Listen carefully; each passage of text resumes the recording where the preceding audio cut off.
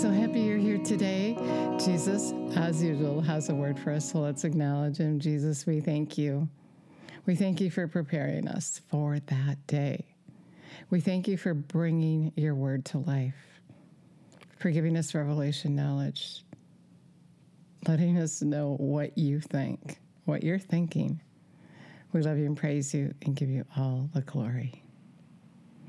So I heard Jesus say this to me. The harvest is ready, but the givers are few.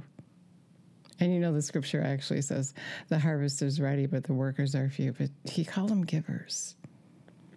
He called us givers, those of us who are willing to give. You know, Jesus gave. God loved us so much, he gave us Jesus. And now he's asking that we would give our lives, our gifts, and our talents, that we would give to the harvest. It's not his will that one should perish. And so it's his heart that we would do his work. Remember, he said, I'm going to go. And because I'm going to the Father, if you believe, you're going to do what I was doing. And he was doing so much. And the main key is that he loved. And we talked about that yesterday, that really sowing in the kingdom is loving and being willing to, you know, so many people want to move into heaven, you know, yeah, I don't want to go to hell, I want to go to heaven, but not really realizing that heaven is selfless. In order to live in the kingdom of God, you have to be selfless. You have to let him recreate you in his likeness so that you're at a place where you're not the first person on your mind all the time. And we're not there yet. We think we're ready, but we're not selfless. We're really not. And when I was growing up, my mom modeled to me that she was first. She had to have things her way. And so I took on that same character. And that's exactly what we need to get rid of. We need to have the character of Jesus. He wasn't first. He put us first. He was willing to give his life away. And he's asking you. We have message after message where he said, give. Right? I think of that. Give. And what do you get in return? You might be asking. Giving will be given unto you. Maybe you have shortage in your life. Giving will be given unto you. Pressed down, shaken together, and running over. Maybe you're sick. Go lay hands on the sick, and it'll be given back to you. Pressed down, shaken together, and running over. So often we think we have to be perfect before God can use us.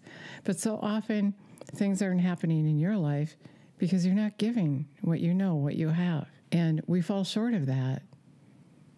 The enemy has us thinking that we got to be this perfect person in order to go out. But remember, Jesus just called a few fishermen. And so you don't have to be anyone great. You just have to be willing. And I just want to reiterate that if things aren't happening in your life, it's because you're not giving. Give, and it'll be given unto you. Pressed down, shaken together, and running over. Luke 6:38. Jesus said, not everyone who calls me Lord will enter into the kingdom of heaven, but those who do the will of my Father. Are you giving? Are you a giver that will go for Jesus? The harvest is plenty, but the givers are few. But Lord, I did this in your name and I did that in your name. I didn't know you. You didn't give. Away from me. His heart is for his people. And those of us who know him to a point, I just want to say that right now, to a point, then and if we don't know him intimately, we're ignorant of his feelings, of knowing what he's thinking and what he's going through. As the time comes closer for his return, he's grieving for what will happen There's few find the way on the narrow path. Let one of those few be you. You can't just get born again and know Jesus a little bit and be okay. You're going to wander off on the wide path if you don't know him, if you don't know what he's thinking, what he's feeling. If you don't know his will, he's going to say, I didn't know you. Because if you don't know his will, you won't practice his will. You can call him Lord, but if you're not doing his will, he's going to reject you because you're rejecting him. The most important thing to him, his dream, is for all to have everlasting life with him. But if we don't care about that, if we're just thinking about ourselves all the time, if we're selfish instead of selfless, he's going to say, I didn't know you. You didn't even know how I felt or what I was thinking or what my passion is. You just lived your life for yourself. It had to be about you. It had to be your way. There's no room for anyone else to be first in your life. I didn't know you. You know, we can't live in the kingdom of God if we're not givers. That's his law. Giving is to love. And so he wants to recreate us into that place where we look like him. We're selfless. We love. It's not about us. And you got to humble yourself to do that. Humble yourself before him. You know, I was just talking to a friend today, and she realized that she might not make it. Most people don't have that realization. So you're blessed if you feel conviction of knowing that you might not be ready to stand before him.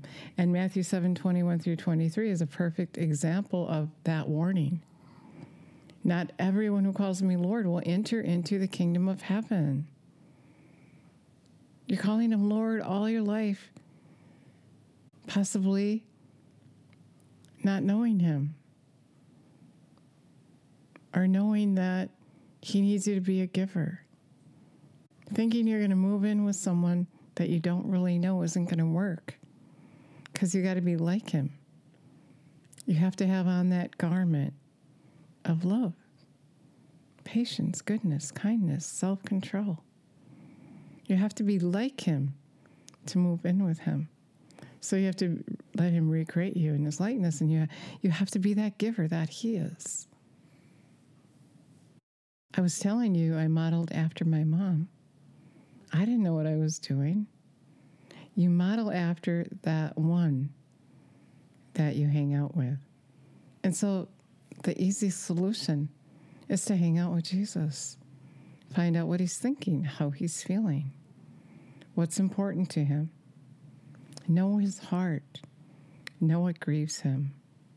Ask him to correct you every single day so that warning actually is a warning. So on that day, it isn't the first time you hear, I didn't know you. Just because you're calling me Lord doesn't mean you're entering into the kingdom of heaven. I didn't know you. Away from me. You rejected me. You knew, yet you turned away. Or you're ignorant of my word because you didn't have time to open it up. I invited you, but you were too busy caring about yourself, your life, preparing really for eternal damnation. Jesus said he corrects those he loves. So get on your knees every day and say, correct me. You should look at it, Revelation 3:19. Look in the Amplified Bible. Revelation 3:19. I correct those that I love. Convict, convince.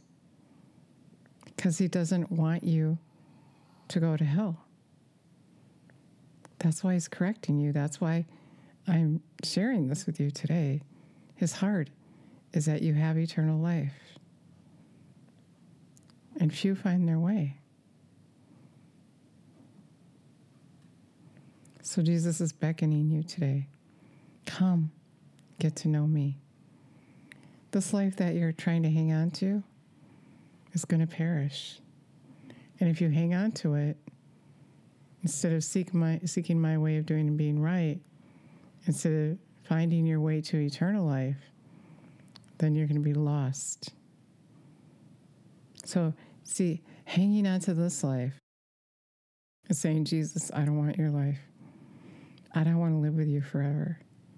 But when you let go of this life, you're actually preparing for eternal life. Most people who say they're ready for Jesus are hanging on so tight to right here and right now that they can't see clearly that they need to let go of what they're hanging on to so they can live with Jesus, so they can be ready. So let him prepare you. Get on your knees every day. Revelation 3:19, ask him to correct you. Don't wait till it's too late. When he comes, it's too late. Now is the time of grace. Correct me, Lord. And you could leave before he comes. You don't know your last day. So you need to get ready now. Get ready early before he gets here. Let's acknowledge him, Jesus.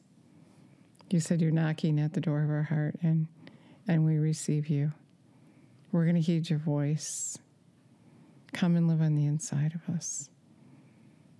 We're going to be that giver. We're going to give back to you. We thank you. We praise you for giving your life, yourself for us. Help us to be faithful to you. We love you and praise you and give you all the glory. Jesus is saying he has a word. He said, I'm here for you. I love you. No need to look anywhere else, for I hold your future in my hand. I have a good plan for you. Trust me. Trust me. Don't trust the enemy. Don't trust any thought that comes to you. Any person that speaks to you other than my word. If you take the time to look at my word, you can know me so that you can live with me forever. Thank you, Jesus. That's what he wants. He's not trying to take from you. He's trying to give you eternal, everlasting life. God bless you. Thank you so much for listening today.